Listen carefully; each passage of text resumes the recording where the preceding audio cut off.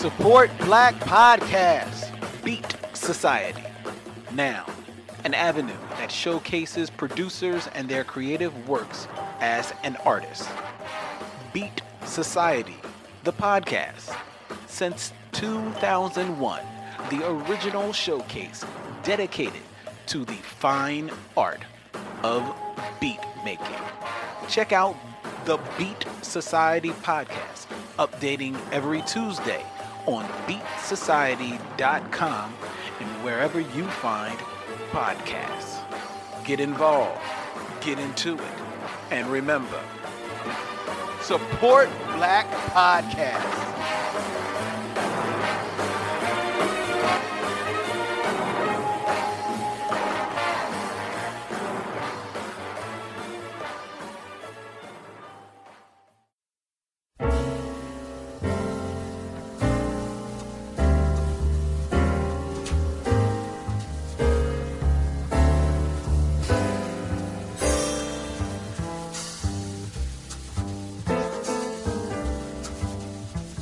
Hey, what's up, everybody? Welcome to the Me Show Mission. 2 men, 1 podcast, every black film ever made. My name is Len, a.k.a. the Bat Tribble. And as always, I'm joined by my partner. Hey, this is Vincent Williams. Tonight, ladies and gentlemen, we are going to the year of 1997 to visit Rusty Cundiff's rom-com called Sprung, starring Tisha Campbell, Rusty Cundiff himself, as well as Paula J. Parker and Joe Torre, with cameos by John Witherspoon, Sherman Hemsley, Isabel Sanford, Clarence Williams III. Oh my goodness! The fun doesn't stop with Sprung. Vince's selection for this stop on the Me Show Mission. But before we get into this film, as always, we like to take a moment to thank each and every one of you that writes us at meshowmission@gmail.com, likes and follow us on Instagram, Twitter, at meshowmission, as well as on Facebook. Reading from our emails, Vince, we got an email from Dan D. Hey, what's up, Dan? A.K.a. Dan the Mayor. I was about to say, is that the mayor? That is the Mayor. All right. He said, of course, y'all would talk hip-hop without me. I've been writing y'all in my head since last summer. No worries. I'm not mad that y'all come to New York and forget to link with your boy. Oh. I'm not that famous yet, I guess. Fast forward to the house party episode as I write y'all during the opening. Dan Dan is in his feelings. You know we love the mayor. Rakim and Nas are not the best ever. Oh, who They is? are certified legends, but GOAT? Nah. Don't sleep on LL in the GOAT argument. Okay. Longevity, hits, Yeah. albums. He has the material for the argument. I can go on and on. I'll reserve my GOAT for when we talk. Hint, he's perceived as problematic nowadays. Yeah. So his selection for the GOAT. Is LL? No. Oh. He's saying don't sleep on the LL. Okay, who's his selection? But he's saying that he's going to reserve Oh, so he's not telling saying who is his GOAT until we meet up in person. Okay. But he's saying as a hint that his person, letting us know that it's a he, Okay. is perceived as problematic nowadays. Okay. Is he going to say like Kanye West? That's what I'm thinking. There's no way Dan Dinkins is going to say Kanye West. If he is, his hip-hop card will be revoked in person as well. Because Kanye West is... Also, he's just too old. Like, I've actually heard people make the Kanye argument, but there are always people that, like, were too young to remember Yo MTV raps. Okay, so, and Dan's too old not to have that memory. Like, he's old enough to know better. Yeah, you should know better. Yeah. We're yelling at him about something that he didn't say he was saying. I know. We have no idea what he's talking about. Right. Yeah, I was talking about Eminem. I doubt he's talking about Eminem. Anyway, he continues.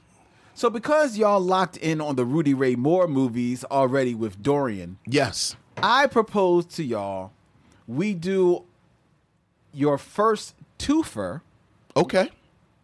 and discuss CB4 and the previously mentioned Fear of a Black Hat. 2 movies I used to have memorized front to back. Let's make this happen. The Mayor. The mayor. Well, we've just gotten an order from the mayor's office. Well, if the mayor has sent down a proclamation, I think we must. Who are we Who are we? to deny the mayor? Yes. So I guess we will have to soon schedule a return trip Yes. to New York. Yes, hopefully when it's a little warmer. Yes. Even though I should say, and I want to take a moment on this recorded air to send a thank you to the mayor, as well as more than a few of my friends that stopped by my home this past weekend. We were doing like our estate sale of some of my mother's things, and we were selling off a ton of her records. And more than a few of my friends, including the mayor, who came all the way from NYC, left with crates of records. Nice. They scored big. Excellent. Actually, in thinking about that, I believe it was either my friend Alexa or my friend Duja, I can't remember which one, who made away with all of our James Ingram albums. Very timely. How about But James that? Ingram passed away today. Isn't that insane? He was only 66. I know, man. Yeah. I was actually in the midst of a conference call when I learned about it, and I learned about it because the person on the conference call said, "Excuse me, I had to step away for a moment. James Ingram just died." Right, And I'm right. in my feelings. Yeah. Yeah. And she was saying how she felt some kind of way. She felt it in her spirit because I think sometime last year they had done a special for Quincy Jones. Right. And Exactly. James Ingram was not there, and that made her think like, "Yo, somebody needs to go check on Right. James." Someone needs to check on James Ingram. That's real. Yeah, That's real, and that's a real loss. it is. Yeah, that's a real loss. Oh my God, man! Look, man, 100 Ways, Just Once. I played that album Oh. non-stop. Oh, yeah. Yeah, absolutely. So rest in peace to James Ingram. Yeah, rest in peace, brother. We also got an email from Joe Lex, Hey, what's up, Joe? who was a fan of ours from Philly Cam, Dr. Lex's Groove. It actually comes after us on Saturdays on Philly Cam on WPPN 106.5 FM. He said, "Hey, somebody's doing your job for you." He pointed us to a New York Times article titled, "Why Do the Oscars Keep Falling for Racial Reconciliation Fantasies? In many Oscar bait movies, interracial friendships come with a paycheck and allow the white character's journey to enlightenment." Yeah. Oh, yeah. Yeah, that's the first thing out the bat. The first lines in this article is "Driving Miss Daisy." I mean, bottom line is the average Oscar voter, even after the injection of literal color the past couple of years, I think the average age is still in the early 60s, Yeah. and it's the average demographic is white men. So it's old white guys. Old white guys love that stuff. So, this actually is not a Hardy Boy mystery at all. It's not. You're right. You're absolutely right. It's interesting. Green Book is the movie that's kind of like brought all of this thing into perspective. Right. Again. Right. Because we have this conversation, I think, every 3 years. Every 3 years, maybe even every 2 years. Right. But what I didn't know, I guess I didn't notice in looking at the credits, is that Octavia Spencer, the actress Octavia Spencer, was a producer on Green Book. I did not know that. I did not know that as well.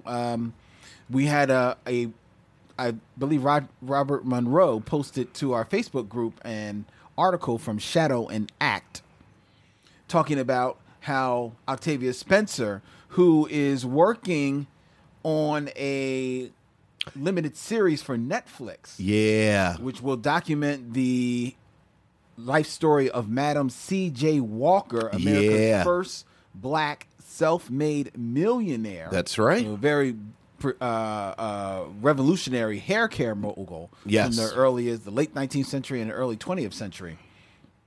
The article references a panel at Sundance Film Festival where Octavia Spencer revealed that LeBron James, whose Spring Hill Entertainment is actually producing the series Right. on Netflix, interceded on her behalf so that she could have appropriate pay That's right. for the That's right. series. She says that I have to say that when I was negotiating my deal for Madam CJ, LeBron James had to intervene, so we need all our male counterparts to be in the fight with us. Absolutely. Absolutely. That And is kudos really to LeBron James. And she also mentioned that Jessica Chastain, her co-star in the 2011 film The Help, helped Spencer secure a salary 5 times her original asking amount. Chastain and Spencer are set to reunite on an untitled holiday comedy film. Yeah, I saw that Jessica Chastain really stepped up. And kudos to her as well. Yeah, it's so that's a cool story. The more you hear and see of speaking of, specifically about LeBron James, Yeah. and the way that he is not only just managing his career Right. in basketball to the extent that he basically is an industry upon himself, Absolutely. to himself within the game, and the without being an owner, the owners kind of have to bend to his will, Exactly. and his whim. But then watching the way that he has managed his career outside of basketball, He and his team. he and his team, which is established from his friends. I was from about to say his childhood friends. lifting them up with him. Absolutely. They have gone on to create a Clutch Management, Yeah. which is his agent for some of the most prestigious Absolutely. sports stars. He's gotten into podcasts. He's gotten into TV series, movies, documentaries, all while still making his voice be heard and vital out in very social justice spaces. Oh, yeah. As well as political spaces. There is a lot to be very proud of, the way that he has maneuvered his career. Well, what he has made of himself. Everyone knows I'm not sporty at all. Right. But I have a lot of respect and admiration for just what you said, how LeBron James moves. Mm-hmm. And I think as someone who is not really deep into sports culture, like from the outside looking in, I am fascinated by the people who get angry at LeBron James and the reasons they get angry at him. You can't help but feel. And I'm confused by why more athletes don't move like he moves. I think some of them are trying to. Well, I hope so, because when you look at the relationships between the owners and the players, I only see one group of people who actually have the talent. Really? I mean, the owners don't bounce or throw balls; they just own things. It's right there in the title. They own. Amen. But they don't have the talent. So,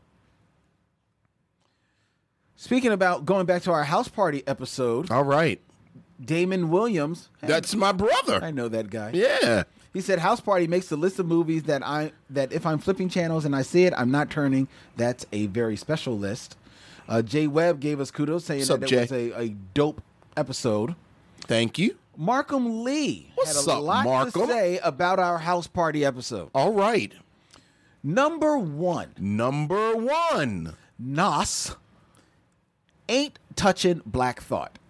Maybe on some alternate Earth, but not this one.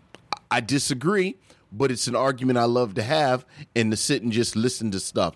Which, referencing my brother, he and I have actually been at war for over 2 decades about who's the better hip hop group, The Roots or Outkast.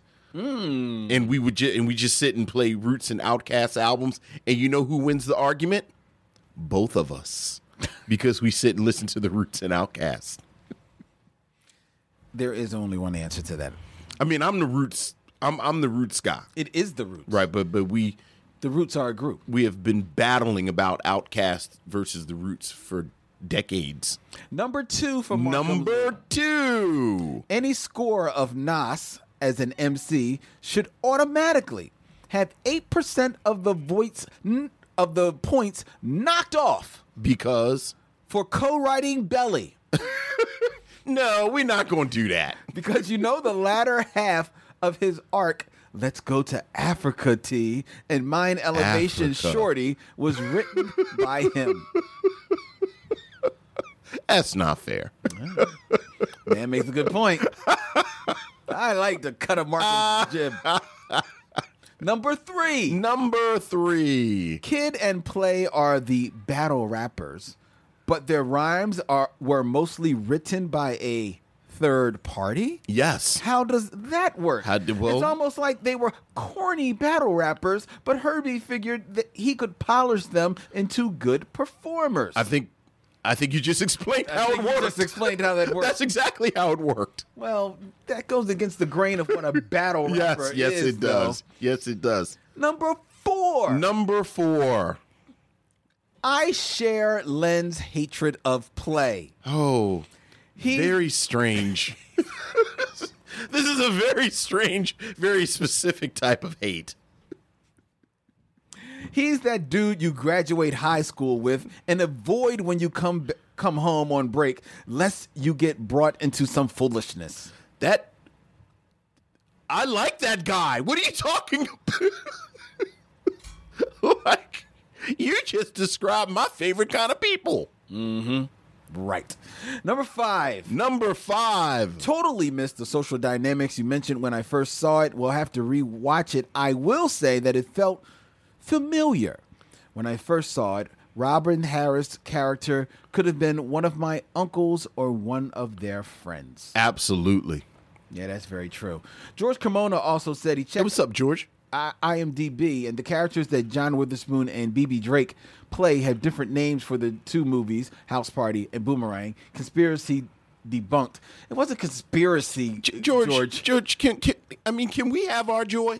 Yeah. I tell you. You're thinking a little bit too much there, George. People with their logic. I know. In research. I know. Bougie Square Society. Hey, what's up, cuz? After hearing the hip-hop discussion on the House Party episode, name 3 songs that made you love hip-hop. Oh. His 3 Okay. are Eric B. and Rakim. Eric B. is president. Yeah, that's actually going to be on my list. Number 2, Big Daddy Kane's Raw. That's another really good one. And number 3, My Philosophy by Boogie Down Productions. That's a really good list to break you in. Yeah, that's. Ooh. You name 3 off the top of your head? I don't know if I can name 3. Vincent Slaughter said, Whoa. Whoa, now you know we got to do these 3 songs. I'm going to do them. You got to do them now. Oh, you went to Vincent Slaughter. People. Oh, okay. I'm sorry. Go ahead. I'm reading the other people that because people posted. Okay. Yeah, right. All right, so Vincent Slaughter. Hey, what's up, Vincent? He shout out My Melody by Eric B. and Rakim. That's a good one. The Bridge is Over by BDP. That's a really good one. And The Message by Grandmaster Flash. That's a good one. Brandon Payton. Hey, what's up, Brandon? Ironically, for me, it was Parents Just Don't Understand by the Fresh Prince. That's actually a good... I've argued for years that the Fresh Prince is a really solid MC and a good storyteller. Oh, he's a great storyteller. Yeah, so Parents Just Don't Understand. That's a solid choice. I'm That Type of Guy by LL Cool J. Okay. I could go. Yeah. I go to other things in it. Right. LL was going to be on my list, though. Ain't Gonna Hurt Nobody, Kid and Play. It's a catchy song. Okay. And Brandon showing this. I don't know about Brandon. Regarding that question, he said that was probably the song group that made my playlist tape deck switch over from being Michael Jackson dominant to mostly hip hop and rap music. And the song he's referencing is his honorable mention, which was Jump by Crisscross. Okay. Okay. Azor Risbrook said Special Ed, I Got It Made. Okay, that's a good one. Paper Thin by MC Light. That's my wife's cut. That's my wife's cut. Yeah? Oh, my wife loves MC Light. I love me some Light, too.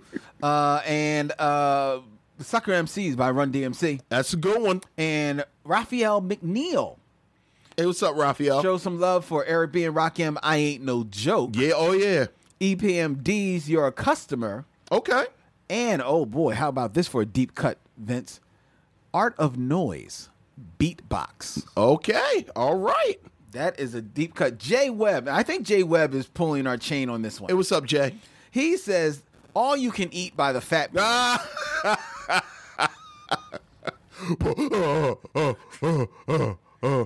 All you can eat.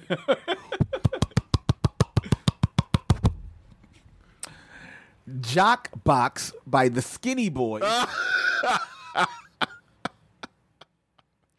And Bring the Beat Back by Steady B. Okay, all right. So that's his three. Okay, so my three would be Raw, Big That's Daddy a good Kane. one. That's a good one. I love me some Big Daddy Kane. It's Raw by Big Daddy Kane. And then I'm going to say, what made me love hip hop? Wow. Raw by Big Daddy Kane. You know, I just love this song. It's not a great song, but I love it. I think it's Run's House by Run DMC. That's a good one. The one that when they do it live. Yeah. That's That's when they good. do it live. Because that was the first time I heard somebody curse on a rap. And I was like, oh my God. Yeah. I can't believe it. Like, oh. And so Raw, Run's House, and then you know what song I really do love? Moni in the Middle. Where's she at? In the Middle. That's a good one. I love myself some Moni Love. Yeah. Moni Love. I had a huge crush on Moni Love. Yeah. Yeah, so that would be it. I was not a rap guy. Like, my brother was the rap fan. I know, because your brother actually gave us three. You want to hear his three? Yeah. I could probably guess them, but go ahead. Let's see what you guess. What you guess? I'm not going to guess them. Okay. He says, I want to say The Message, but I remember waiting in the car for Beat Street from them to come on the radio a little more. Then I'd like to say Run DMC's It's Like That. And then by the time I got to PE's Don't Believe the Hype, I remember that thinking, I'm all in with this rapidy rap stuff. Yeah. Oh my God, he's your brother. Oh, yeah. The rapidy rap Oh, yeah. stuff. Yeah. Jack the Ripper by LL Cool J is probably the first thing that I heard that I King said. Hercules. I said, whoa. Yeah. Eric B. is president Okay. is the first thing I heard where I said, this is actually poetry. Got you. That's a good one. And but when I was all in, Potholes in My Lawn. De La Soul. Really? Potholes in My Lawn. My guy lived on my floor, Sean Gale. Shout out to Sean Gale. Handed me a 12-inch with these new dudes from Long Island. Wow. Potholes in My Lawn, and I was all in. That is a hot track. I was all in. I said, hip hop is for me. And then Tribe came out later that year, and then that was ball game. Yeah, People's Instinctive Travels and Passive Rhythm. I've said this changed my life. So, yeah, That was a hot one. Oh, yeah. Potholes in my... Well, that's a good one. Potholes in My Lawn. That is definitely a good one, man. Let's see. I wonder if you knew about this, Vince. Robert Monroe posted on here. Hey, what's up, Robert? A story about a documentary that's going to be airing, coming to PBS. Mr. Soul celebrates the groundbreaking PBS series Soul, a weekly television show that aired from 1968 to 1973, celebrating Black American culture, art, life, and community. Yeah. I've heard. What do I know? Do I know about the documentary or do I know about Soul? Do you know about this show? I don't remember that show. I have seen clips of Soul. Really? I thought we talked about Soul when we we talked about the Don Cheadle movie, Talk to Me. Maybe we did, because that's all in that same moment, like that sort of mid 70s. I mean, in this case, late 60s, early 70s, but that kind of early mid 70s PBS programming where you got some really, really funky stuff. So I've seen clips of Soul. Oh, but I'm looking forward to this documentary. Yeah, the documentary, it had a premiere on the 25th, just as past Friday. Yeah. At Scribe Video Center. And I think it soon will be... I'm sorry I missed that. Soon will be distributed. Yeah, I'm sorry I missed it too. Soul launched in 1968 as a local New York broadcast. The series rolled out a year later nationwide on WNET PBS station.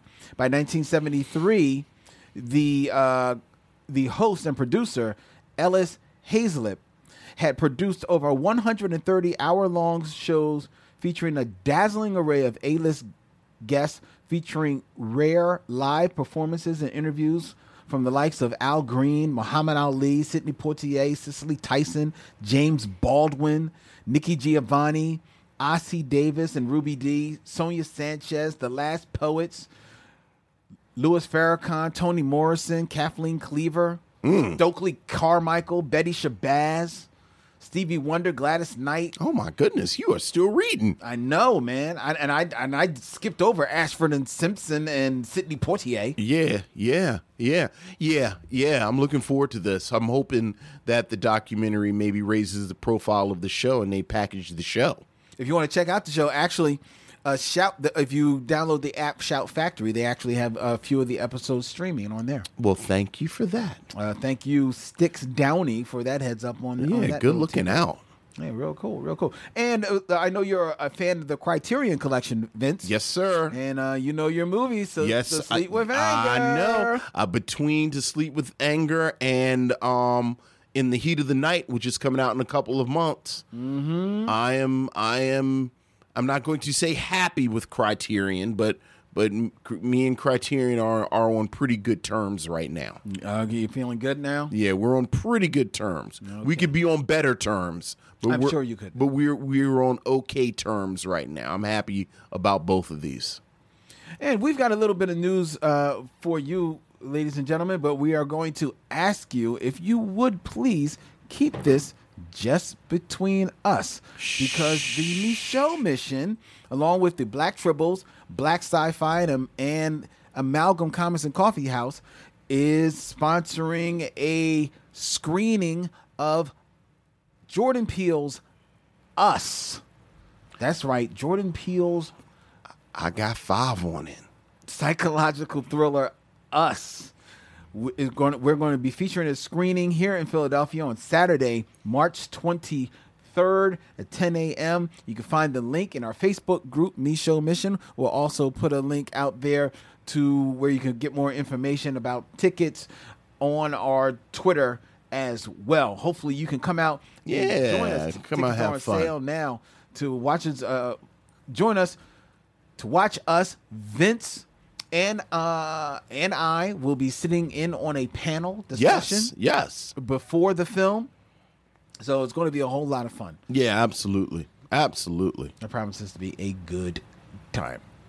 All right, I think. And real quick, one last piece of business, ladies and gentlemen, for all of you that you know that me and Vince, we are huge fans of Star Trek. Yes.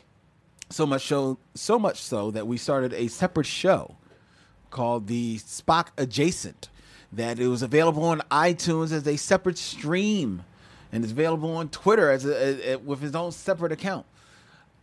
Star Trek Discovery has returned for the second season. Yes, it has. Aired their second episode, and with that, Spock Adjacent will be returning. We're going to be reviewing the first 2 episodes.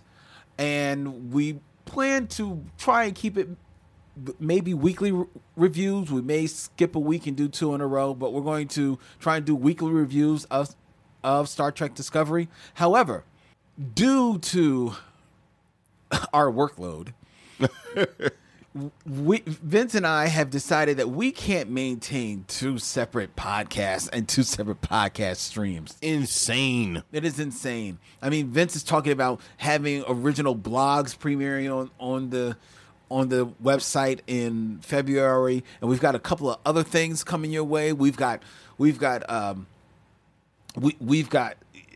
bunch of stuff planned that we've got to do. So we can't do two separate shows and create a whole separate identity. So Spock Adjacent, while it will be continuing, will be returning to home to the Me Show Mission stream that you have subscribed to. So if you are a fan of Spock Adjacent and you're wondering where is it, well, just look at the stream. It's there, and this will once again be the home of Spock Adjacent. All right. Okay? So we hope that you fans who missionaries who are not Star Trek fans will just indulge us this little bit. Hey, check out Spock Adjacent.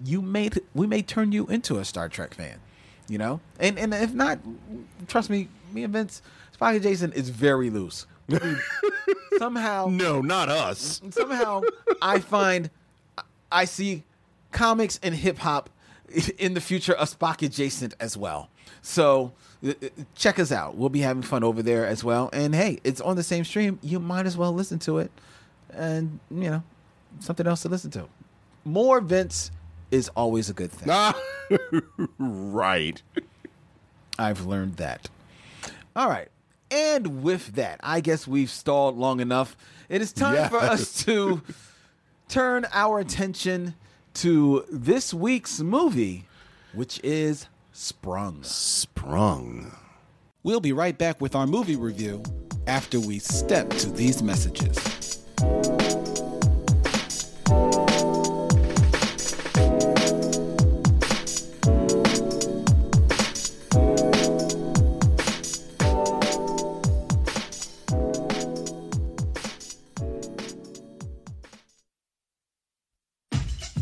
You know what your problem is? You never learned the art of meticulous grooming. Real Black is back! The Player's Guide to Love in the 90s. Think of this as one of the colors of like the true African warriors. Like Shaka Zulu. Get a smooth game. He ain't that fine, but I can work with that.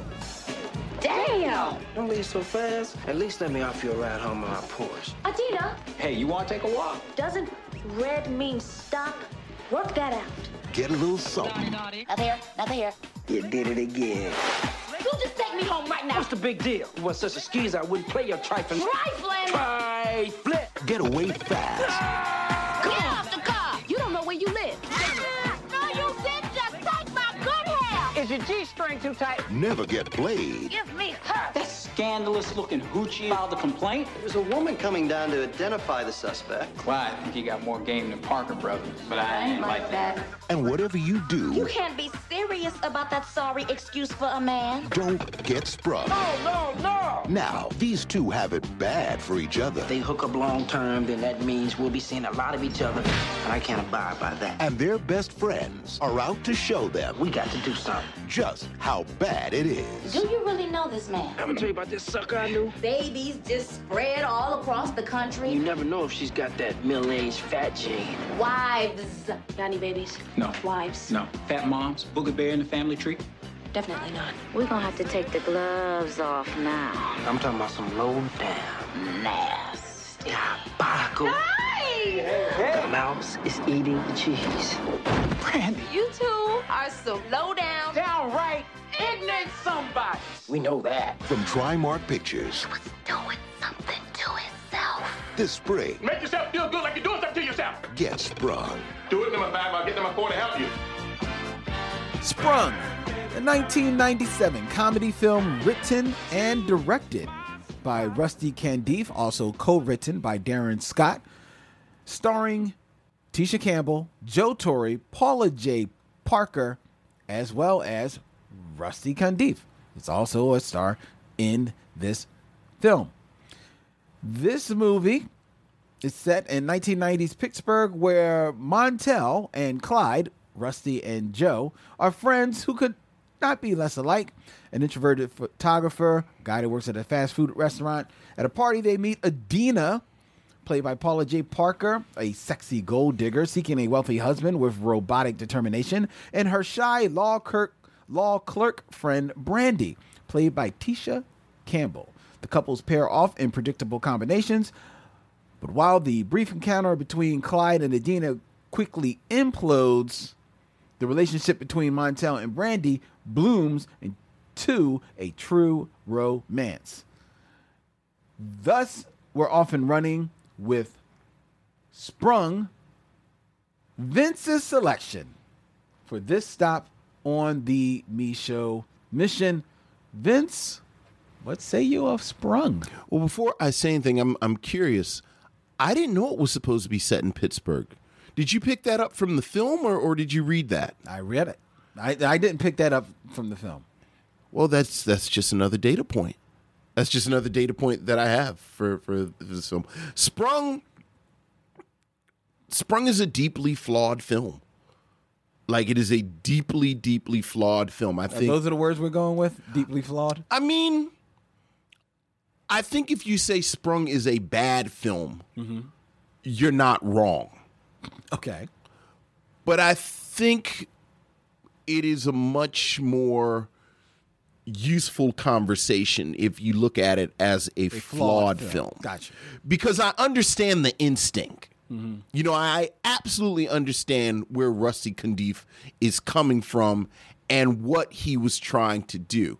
And I think when you look at his work, because this is his third film, you know, at this point he's directed Tales in the Hood, which is a film that we enjoyed a great deal. He directed Fear of a Black Hat, which we haven't talked about, formally, but we've referenced it several times. In fact, we talked about it just during the letters when Dan was talking about spoofs, where you know, in my mind, there are two great hip hop satires. There's Fear of a Black Hat, which is Rusty Cundiff's film, and CB4. And I'm not really comfortable saying that Fear of a Black Hat is better than CB4 right now, frankly, because I just don't remember them as much. Right. But I feel like I enjoyed it more than CB4, if I remember correctly. So I don't think Rusty Cundiff is someone who is without talent. Right. You know, I think he's a good director. And I think because I believe he wrote at least part of Tales from the Hood and Fear of a Black Hat, I think he's a pretty good writer. I also think 1997 was this moment where a lot of the culture was going through gangster movie fatigue, if you will. And there was this sense in the air that we wanted something different. Yeah, there's even a commentary on it in the movie. Well, I mean, it's I can't even call it on the nose. I mean, it's like you drop an anvil on it. It's on. But again, I understand in 1997 why he would want to make this film. In fact, not only do I understand it, but another director and filmmaker understood it so much that this film comes out in May. 2 months before this, Love Jones comes out, which exactly. Wow. Exactly. I think when I talk about the flaws of this film, you have to start with the tone. You have to start with the tone. Again, I think Cundiff is a good director, but I think he is a director that deals very well with farce, deals very well with satire. Like, he has this really biting edge to him that works very well in the two previous films. But in this film, you get the sense that, you know, this love story between Cundiff's character and Tisha Campbell's character, he really wants to be earnest. Yes. And kind of present this earnest love story. Yep. But you can see he's almost fighting with his own instincts, where I want to present this almost traditional rom-com with the will they, won't they, boy meets girl, boy falls in love with girl, they break up, they come back together. But then you have all of this other stuff like Paula J. Parker, when she looks at men, their heads, turn into dog heads. And, she has this X-ray vision where she can tell how much a man makes. Joe Torre has X-ray vision to see women in their underwear. You talked about it. There's this ridiculous scene with Sherman Hemsley and Isabel Sanford, or, they're both doing this War of the Sexes deal, but it's amazingly distracting because it's the Jeffersons. And I feel like if he had leaned into it and made it more of a straightforward satire, made it more of a farce, we may have come up with something a little different. I think his earnestness also gets in the way of the script. It's a bad script. Oh boy. It's a bad script. I mean, this is one of those scripts where you get these, these speeches and it's not really dialogue. Right. It's just the writer that has these pieces that he wants to come out of people's mouths. Yeah. And it's just awkward and stilted, and no one really comes off that well as an actor in this film. Yeah, I know. Rusty Cundieff is not a leading man. No. He cannot carry. I mean, we kind of joked a couple of months ago where you were mixing him up with Christopher Sherrard from Half Plenty, but there's a lot of similarity here where you have someone who has positioned himself as someone that he believes the audience will believe as a leading man. And it's just not there. Not like at all. He doesn't have the presence. He doesn't have the charm. He and Tisha Campbell don't have any chemistry. There's no chemistry in this movie.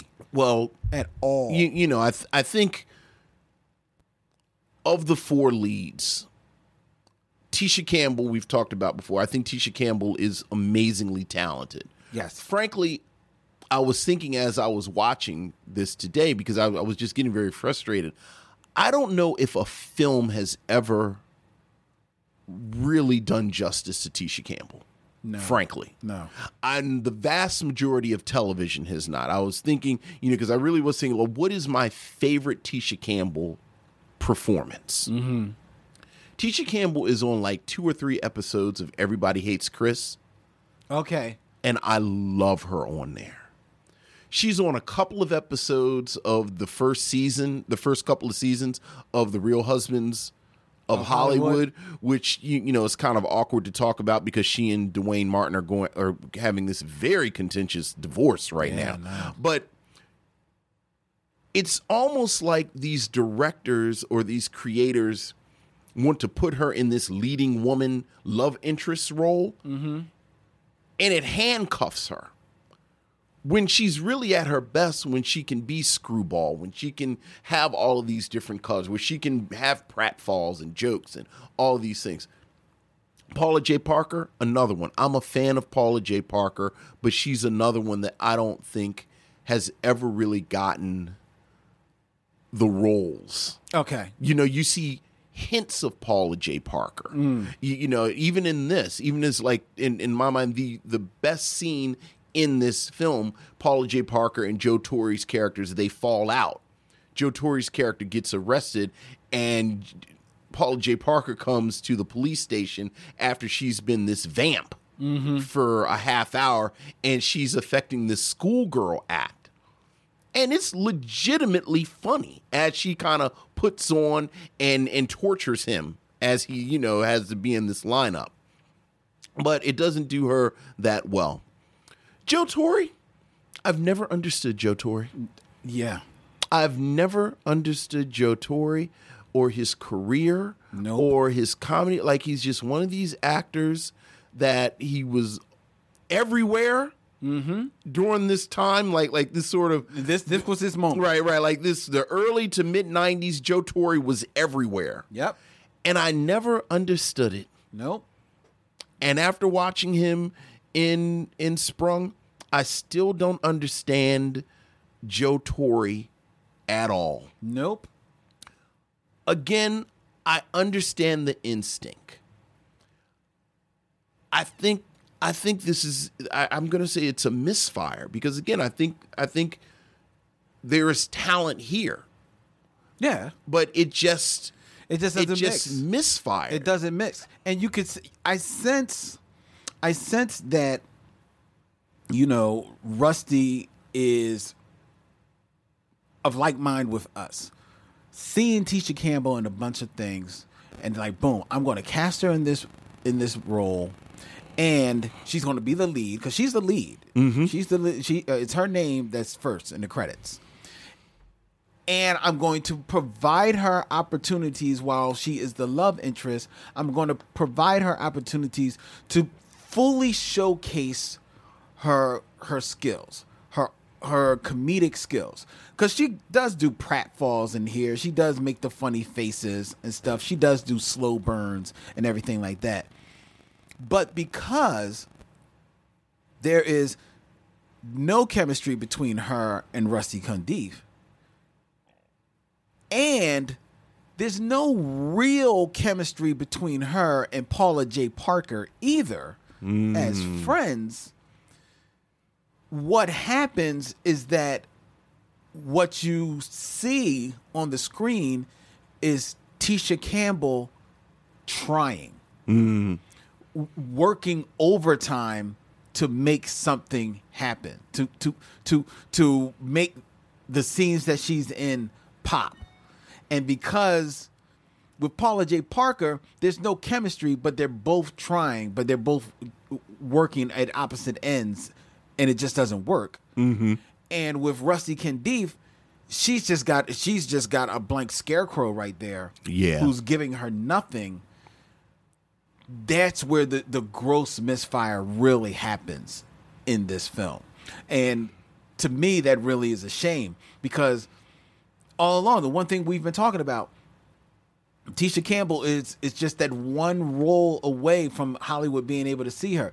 In an independent film like this, if she's given just a little bit more to work with, this could have been it. She's the star. The movie ends on her. She's the last person you see in the film. Yeah. You know? But it just doesn't work. Rusty lets her down. The script lets her down. The actors let her down.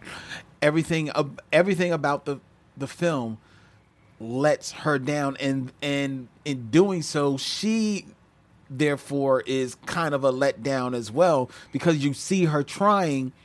That makes for, on her part, not the best performance. Right. Because you don't want to see the performance. Right. And you're seeing it. And that was really the biggest disappointment to me. You know, Rusty Cundiff, I felt like you know, you want some of that bite from Fear of a Black Hat, but I understand that that's not what he's going for in this movie. He's going for something else.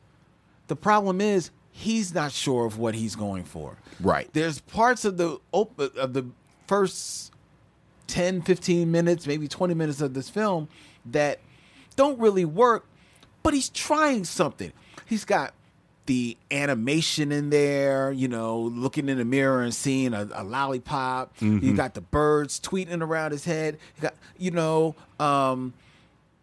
there's something about them at the party and kind of the juxtaposition between the two couples and how they the couple of friends and how they're viewing everybody at the party and then how they're viewing each other.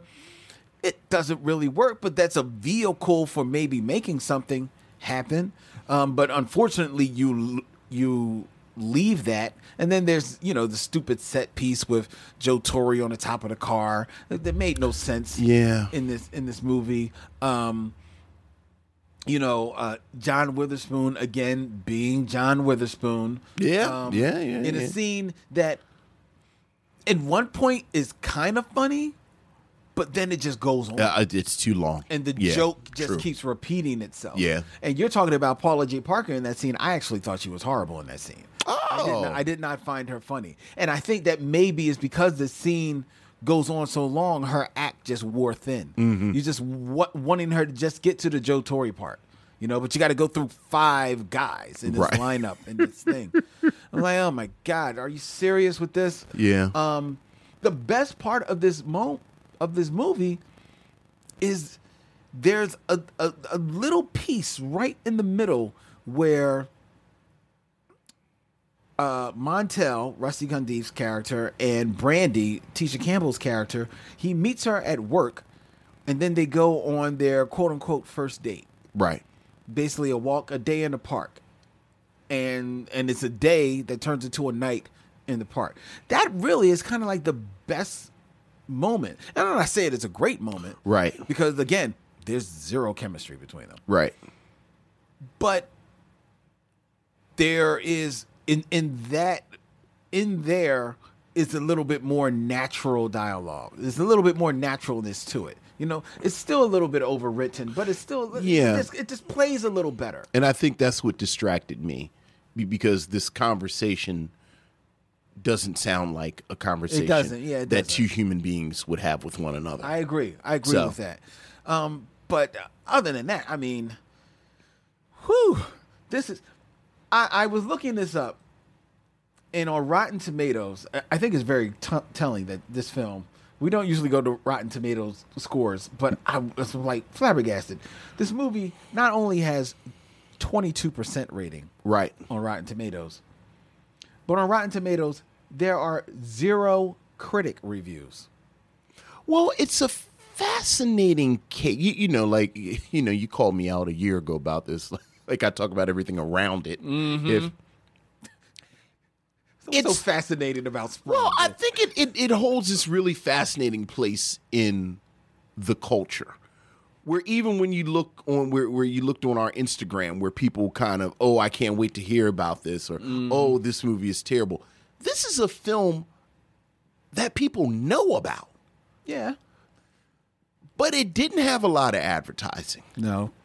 I don't know how long it played in the movies. Not long. I know I didn't see it in the movies when I first saw it. Not long. But somehow it has kind of penetrated to a certain extent where people know about it.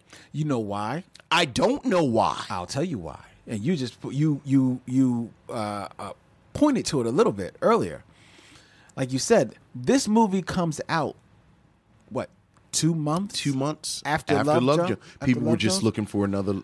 They're looking for another great romance. They're just looking for a romance. And when you look at Love Jones, just look at the setting and the world in which Love Jones lives. Well, and then look at this world. It's like another time. Well, it feels, again, there's no authenticity to this.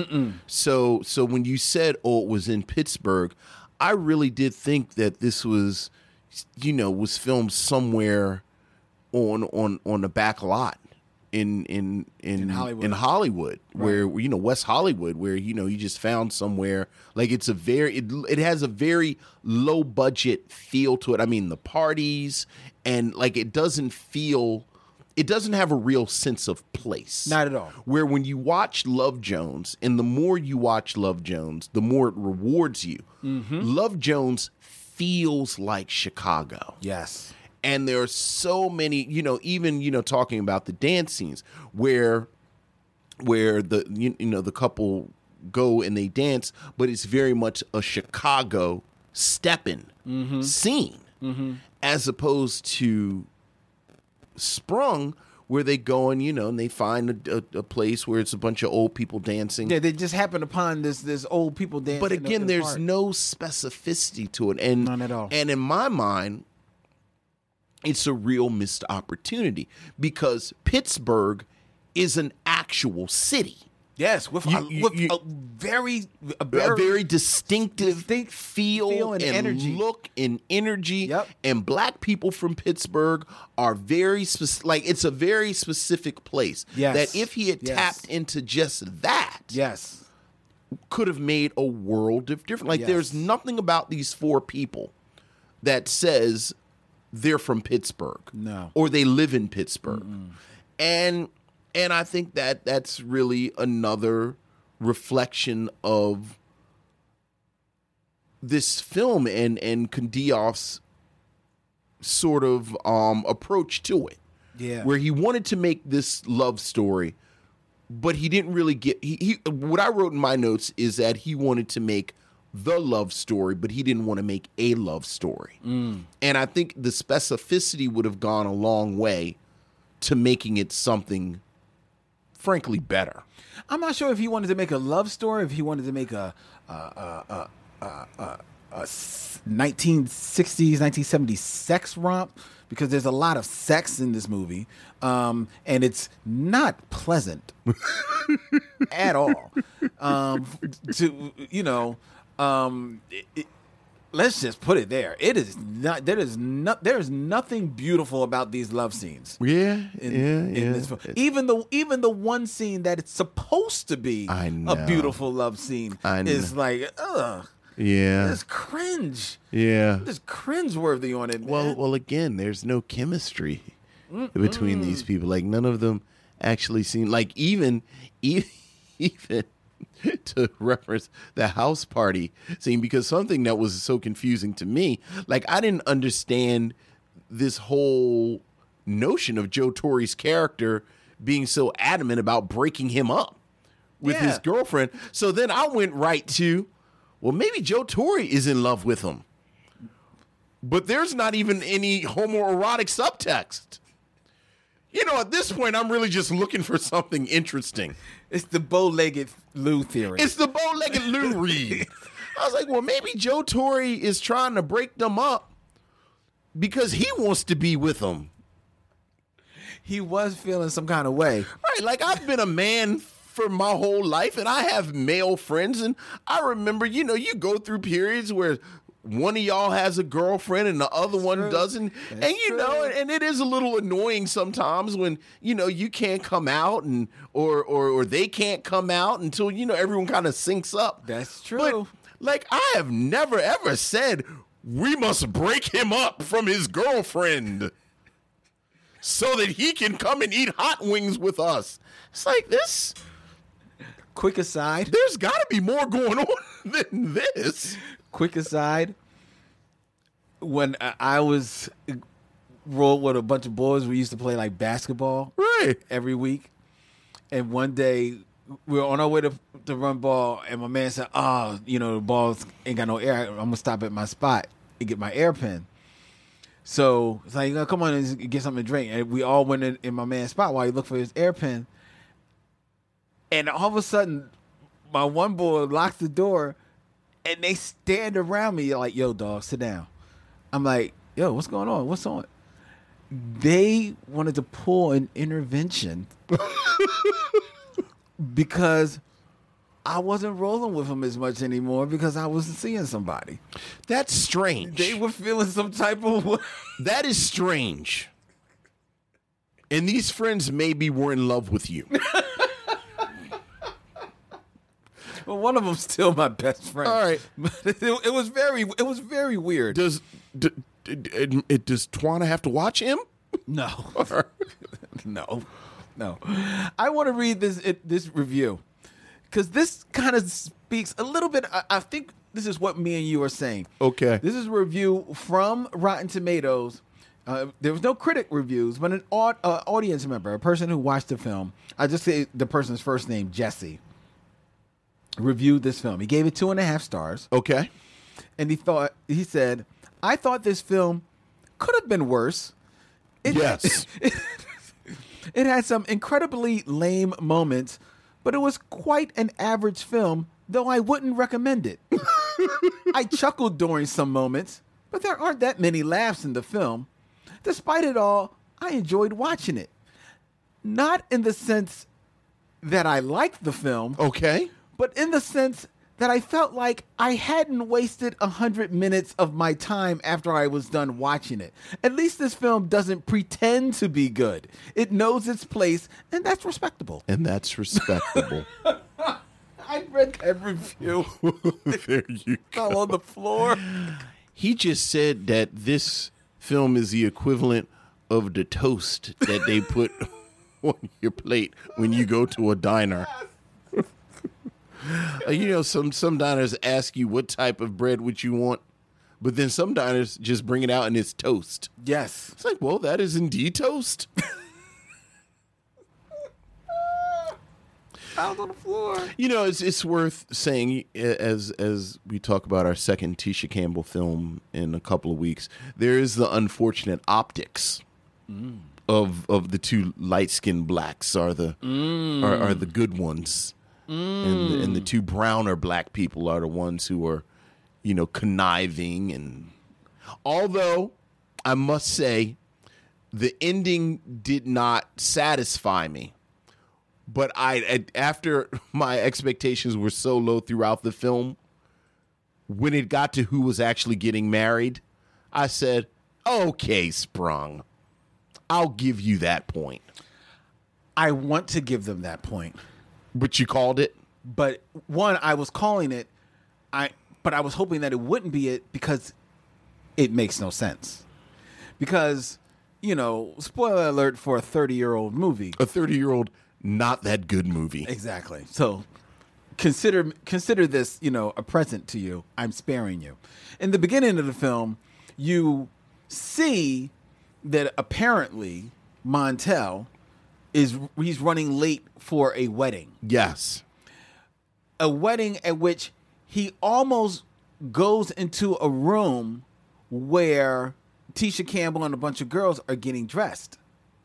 And Tisha Campbell looks at him and says, "Oh my God, you're not supposed to be here. You're not supposed to see." I think she says either like see me or be looking here this way or whatever. And he goes running off, which is your hint that, he's not supposed to see the bride before the wedding. Because he has on his tux. He has on his tux. Yes. And then he runs to a room where there's all the guys there, including Joe Torre. And Joe Torre is like, they're helping him with the tie. And he's like, "Yo, man, you got the ring?" He's like, and Joe Torre goes searching for the ring. It's like, "Oh my God, I must have left it in the car." They go breaking off, and then it cuts to flashback 6 months later. Right. The film goes through all the mishigas to get to the end, at which we return to the wedding. And you see Rusty Candeve standing at the end of the altar with a bride coming down. And the bride turns out to be Adina. Paula J. Parker. Ha ha! Who walks past Montel, Rusty Candeve, at which point Joe Torre comes out from the side. And you see that it's those two that are actually getting married. Yes. Now, here's the thing. Two things. One, if Joe Torre was actually getting married, it wouldn't have mattered whether or not if you saw the bride. The best man saw the bride. would have saw the bride. Absolutely. So therefore, that line makes no sense. Right. Then two, when he does get to the room where all the guys are, and he asks Joe Torre, "Yo, do you have the ring?" And Joe Torre fakes like looking for the ring. "Oh, it must be in the car." He's asking him because in your mind, Joe Torre is the best man. Who holds the ring. Who holds the ring. Right. Who, by that point of the wedding, where the guys are there already in tux, you're coming in your tux, would already have the ring. So it makes sense. It doesn't make sense for the groom to have had the ring at that point. The best man not seeing the bride doesn't make sense. Yes. I buy the ring thing because I'm assuming that the groom would have had the ring until the ceremony started and handed it to the best man. And, dude was running late.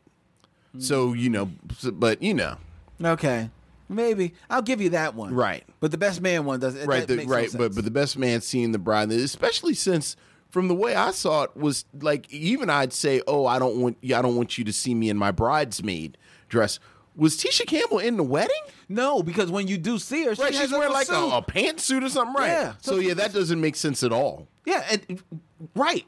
Right. Because it doesn't make any sense that she wouldn't be in the wedding. Right. Because there were at least 5 groomsmen, we're led to believe. Right. So even if it was just, Adina, her girlfriend, wouldn't have at least her? It was strange that she wasn't in the wedding. Or at least she was wearing this weird kind of salmon-colored pantsuit at the reception. I don't know if it was a pantsuit. I think it may have been a dress. Was it a dress? Was she had on like a jacket? She had a jacket on. It was a jacket. Because, she's a little bit more, reserved. She's reserved.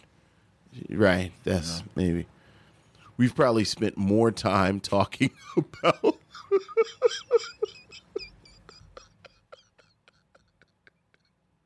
We just dissected that like it was the last scene of The Sopranos. No, because when my man goes in the bathroom and comes back and they're playing Journey, and what Journey represents is that you can't stop believing until it's over. Yeah, we spent a lot of time just now on the beginning and end of Sprung.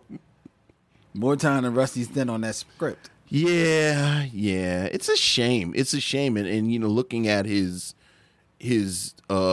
IMDb, this is the last film he directed. Yeah. He did, he's done a lot of television. Yeah, he would go on to do a lot of the Chappelle Show. Yeah, but it's a shame because, like I said, I maintain I am a fan of his work, so that I think this is a misfire. Yeah, I mean, if 2 out of 3 you like. And it's a shame that it was such a misfire that I think it may have put a halt to his film career. And his acting career. Yeah, well, the acting so much isn't the great loss as far as I'm concerned. True. Very. But I do like Fear of a Black Hat. Mm-hmm. And I do like Tales from the Hood. We've talked about Tisha Campbell. We've gone on and on about our love for Tisha Campbell. I love myself some Tisha Campbell. We don't understand. We're mystified by the appeal of Joe Torre. I think the best I've ever seen. He's very muscly. I mean, well, I will say that, at least, he's sexualized. I was about to say, I did put. As much as the women. I did put that he is objectified as much as, yeah. So I'll give that to the film. Rusty knew better than, he kept his shirt on most of the time. Right. I do have to say, like you said that you like Paula J. Parker. I do. There's something about Paula J. Parker. That's fair. It doesn't connect. I think she's an acquired. I think not even an acquired taste. I think she's a taste. Yeah. I think she's a taste. I'm not sure I'm liking the flavor. I like her, and I don't really have much more than I like her. I think she's screwball in Big. She is, but I don't like her Big. Like, okay, it doesn't. That's fair. Doesn't appeal to. You didn't like her in Friday? I mean, I think she's okay. Okay. I mean, but she's not asked to do a whole lot. Right. I mean, look, that's her speed. I like her voice on The Proud Family. And I was just about to say I really liked her throughout The Proud Family. Yeah. So that's about it. But I'm not going to fight but so hard about Paula J. Parker. I like her, but I understand if she's not everybody's cup of tea. There you go. So that's Sprung. That is Sprung. Yeah. That is Sprung. So would you recommend people see Sprung? I would not recommend Sprung. What? It's not one of these movies. Well, I think there's recommending something, oh, this is a good movie. Oh, this is on. Let's turn to this. Let's watch it. But then I do think that there are films that are anatomy lessons, basically. Like I do think that there are films that are useful to watch to see what went wrong. Yeah, but if I remember, didn't you like Have Plenty? I think Have Plenty is a better movie than Sprung. I think Have Plenty holds together in totality better than Sprung. I think Have Plenty has more of a story than Sprung. Yeah, that's true. I think Have Plenty.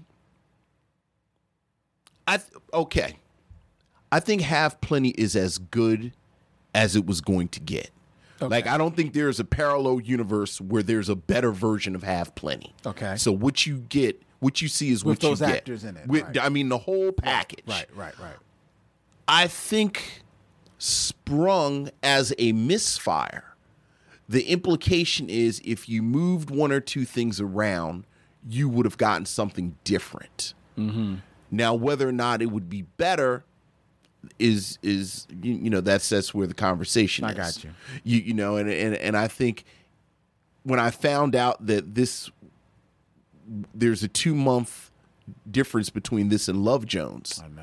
And it's like everything that Sprung gets wrong, Love Jones gets right. Knocks it out the box. And even, I mean, it's actually kind of eerie, the similarities. Like, you know, they're both in very distinctive cities. You know, they both have these main characters who are kind of, you know, like one of them is a photographer. You know, they both have love scenes around this photography. They both have this structural element where the couple breaks up midway through the film, and they have this period apart. But you know, they both have friends outside of their relationships.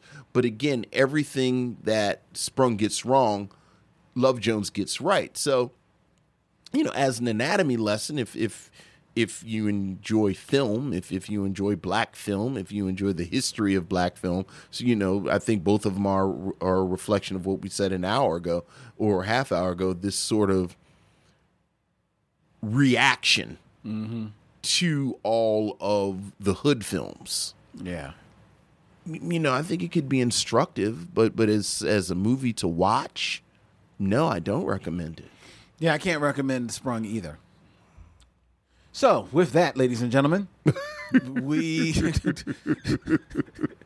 tie a bow to this episode of the Me Show Mission. Right. Go look at Love Jones and Fear of a Black Hat. There you go. Before we announce what's happening next week, I invite you all to like and follow us on Instagram, Twitter, and Facebook at Me Show Mission. You can email us at meshowmission@gmail.com. Meshow is MICHEAUX, after the great Oscar Me Show. meshowmission@gmail.com. You can email us. Also like and follow our shows are available for your download, stream, and pleasure on meshowmission.com, as well as on iTunes, where we thank you for giving us a 5-star rating and a review. Absolutely. Find the show. As well as on SoundCloud, where MC Picket Fence lets us know that he is enjoying each and every episode. I see you out there, boy. Thank you, sir. As well as on Overcast, Spotify, Stitcher Radio, and any place and every place the good podcasts be. That's where you can find the Me Show Mission. It is also available in a edited form on WPPM 106.5 FM People Powered Media Philly Cam Radio on Saturdays at 1 p.m. And you can spend your Monday mornings with Me Show on WKDU 91.7 FM at 9 a.m. every Monday morning. Next week, here on the Me Show Mission, we will have a very special guest. It is the journalist / DJ / media personality Bobby Booker. All right. Will be here live in studio with us to review a film of her choice. She's still going through to try to nail down exactly which film she wants to review. All right. But it'll be a black one. Yes. Well, you'll be the judge of whether or not it's a black one. You know? So that'll be next week here on the Me Show Mission. Just want to let you know that March is Women's History Month. So all during March, we're going to be bringing you some of the more prominent women here in Philadelphia as we present their films that they want to review. It's going to be a lot of fun. We actually last week sat down with award-winning journalist Denise James, as well as her girlfriend, Denise, and reviewed The Color Purple. Let me tell you, that was a good time. Surprises abound in this review. That's all I can say. I can't wait till March. I can't wait till you hear it. It's all right. We've got to get out of here. He's Vince. I'm Len. In parting, we say, we'll see you when it's time to meet again.